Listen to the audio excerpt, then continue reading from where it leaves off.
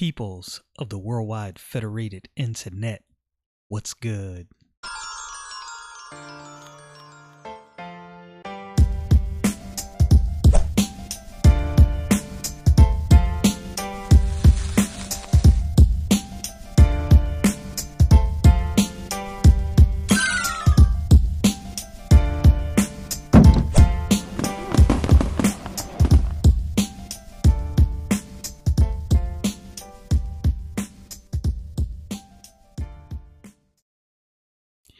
You know, it definitely is good or has been good to record videos daily as much as I can. Sometimes I can't get to it. In the past couple days, that's pretty much what happened. I couldn't really get to the videos like I wanted to, but it's definitely enjoyable recording videos.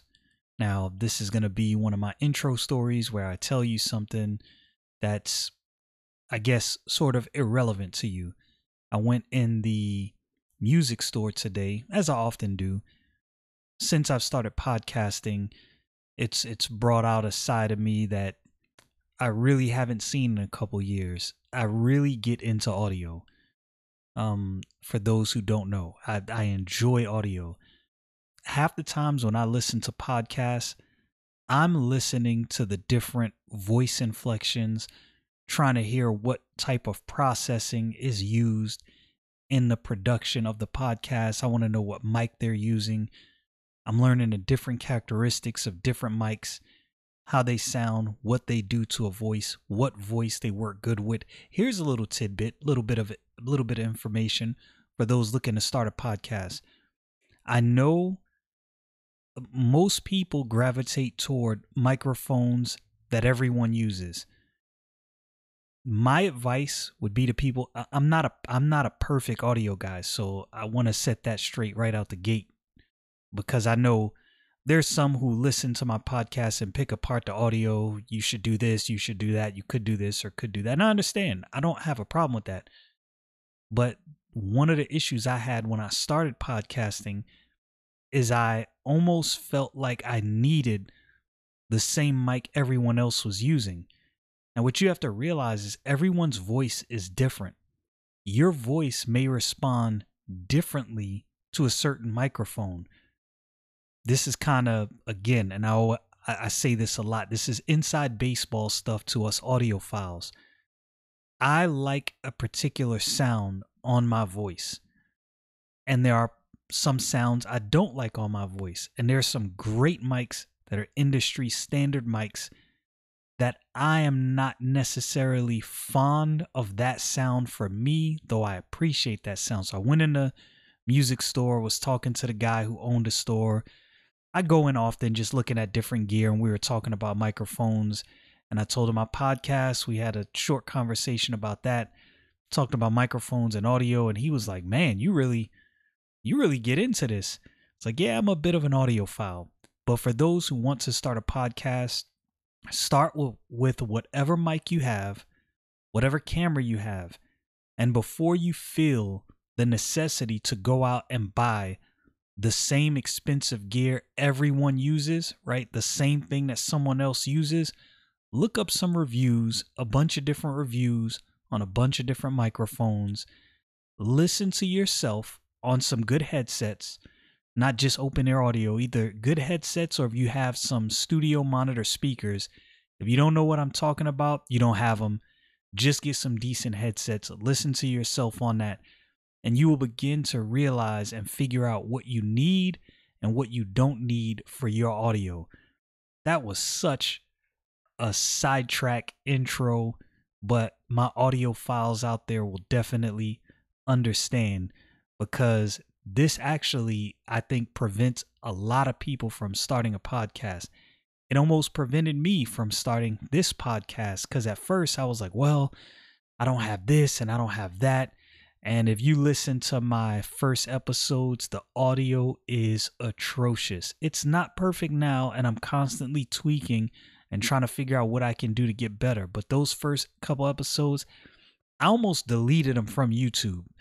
The only reason I keep those videos up is to see the progression, but the audio quality was atrocious.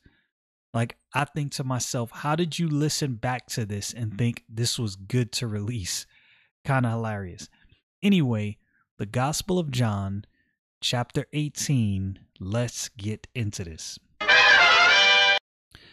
When Jesus had spoken these words, he went forth with his disciples over the brook Kedron, where was a garden, into the which he entered, and his disciples. And Judas also, which betrayed him, knew the place, for Jesus oftentimes resorted thither with his disciples.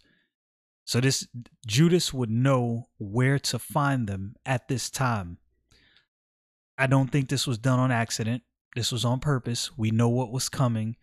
We know that the Lord Jesus Christ prayed and let his disciples know pretty much that his hour was come.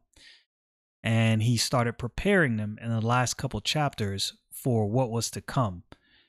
And I also believe that the Lord Jesus Christ went to this place often with his disciples. So when this time did come and Judas went to look for the Lord Jesus Christ, this would be arguably one of the first places he would look, right? Which I believe is why the Bible mentioned that they went here often.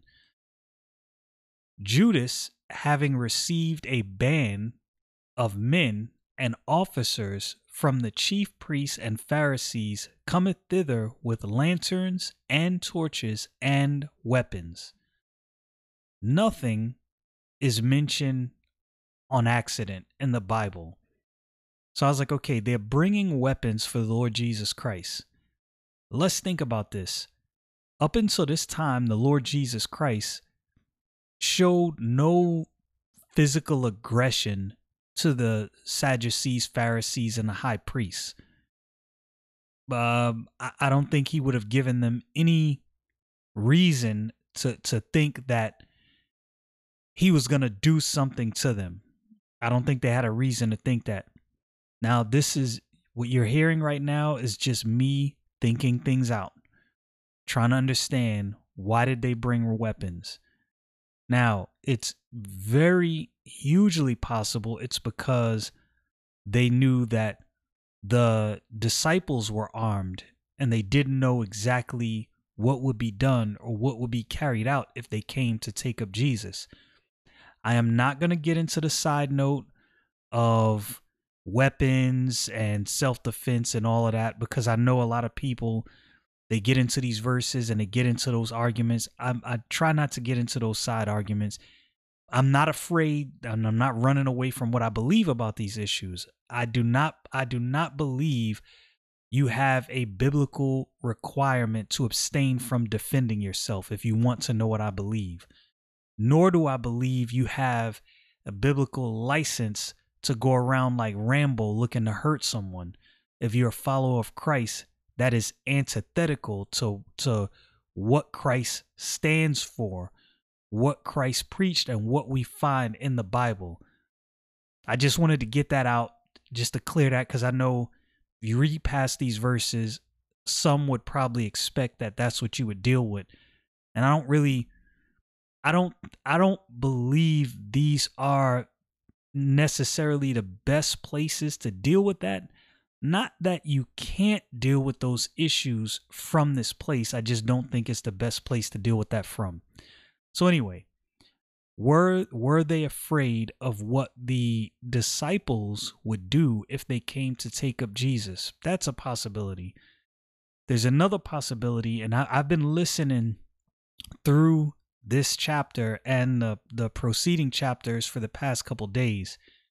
And I asked myself some questions as I was listening, and I picked up on some things that I'll get into later on, maybe in another video, that I didn't pay attention to before, which makes me think it's possible. This is a possibility. So the Lord Jesus Christ, and I've said this, when you think of who he is, his words did not fall on deaf ears. When the Lord Jesus Christ spoke, when he preached, I am convinced that the men women, children, and whoever was in earshot knew what they were hearing was unadulterated truth. In my opinion, it was undeniable.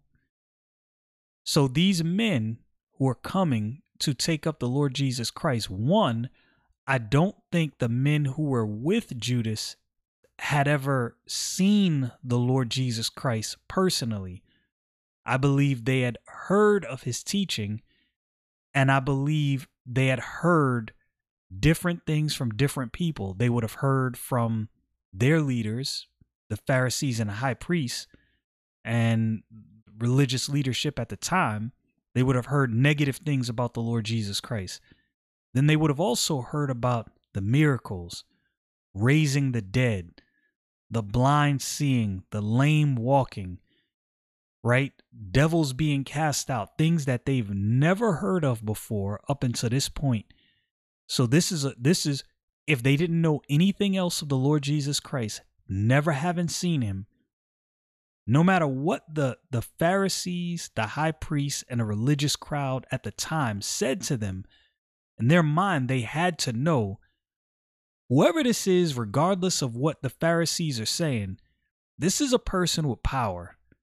So they would have been, and rightfully so, fearful.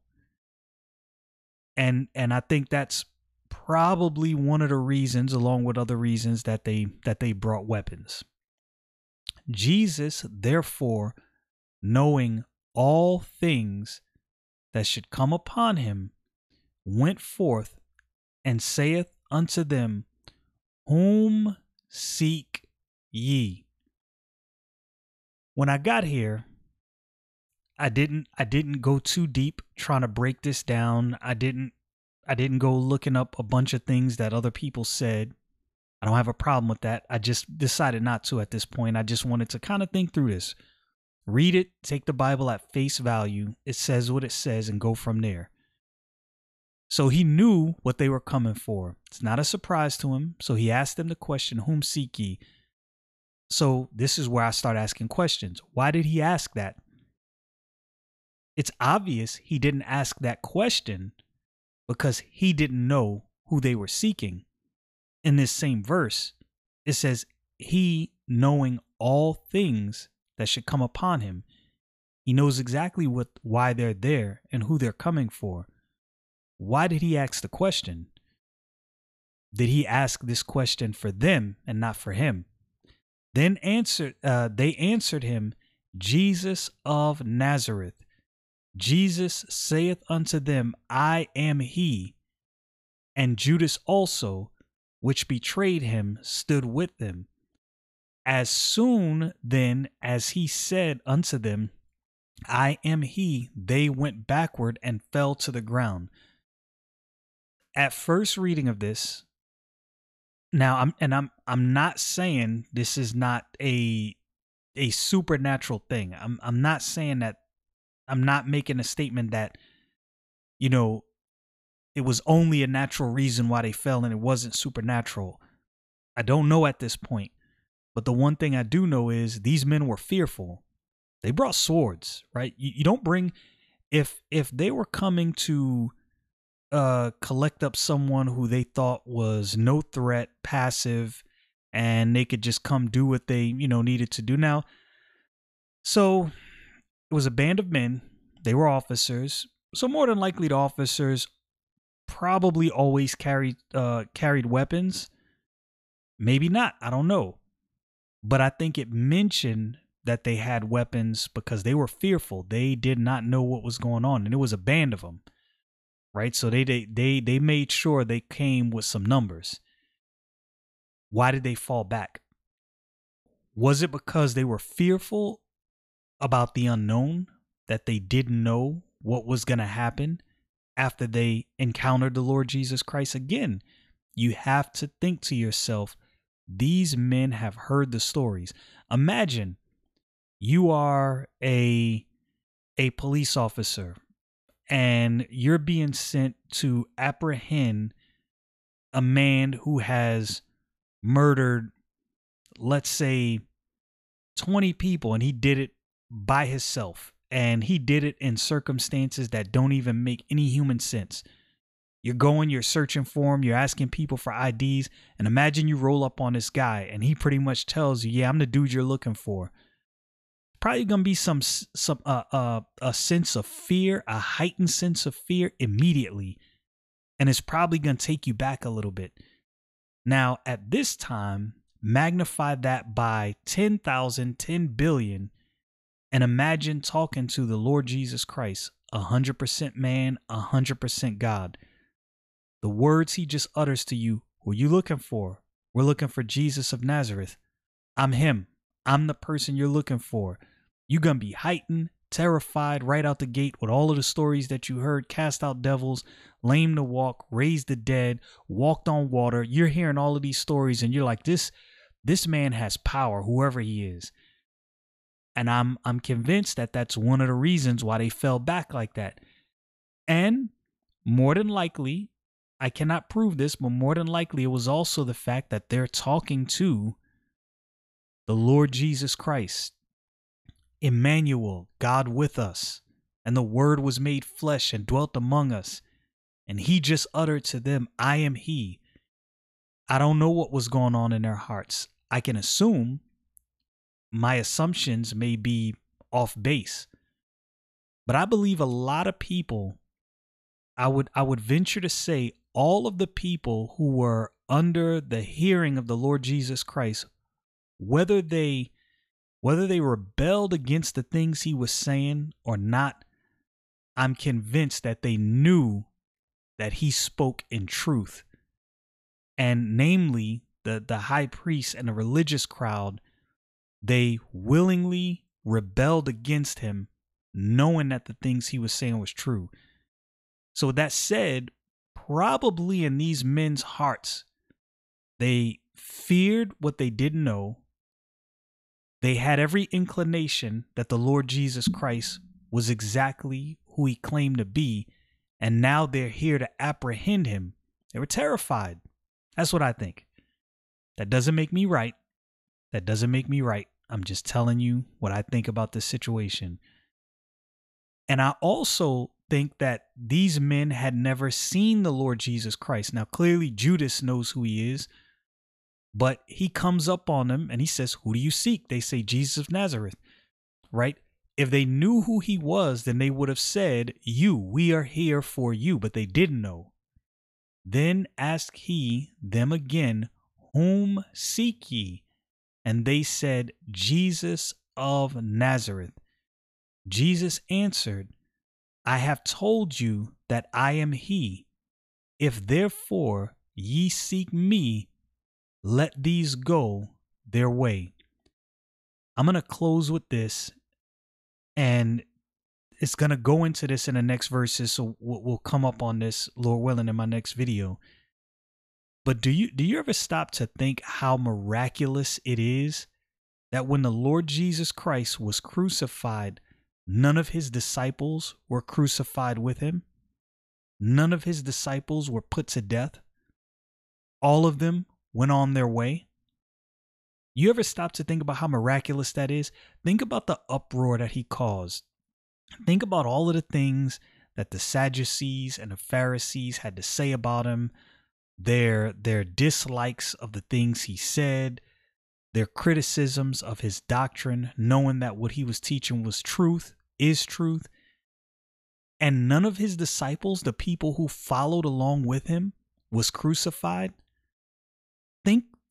I can't even fathom that.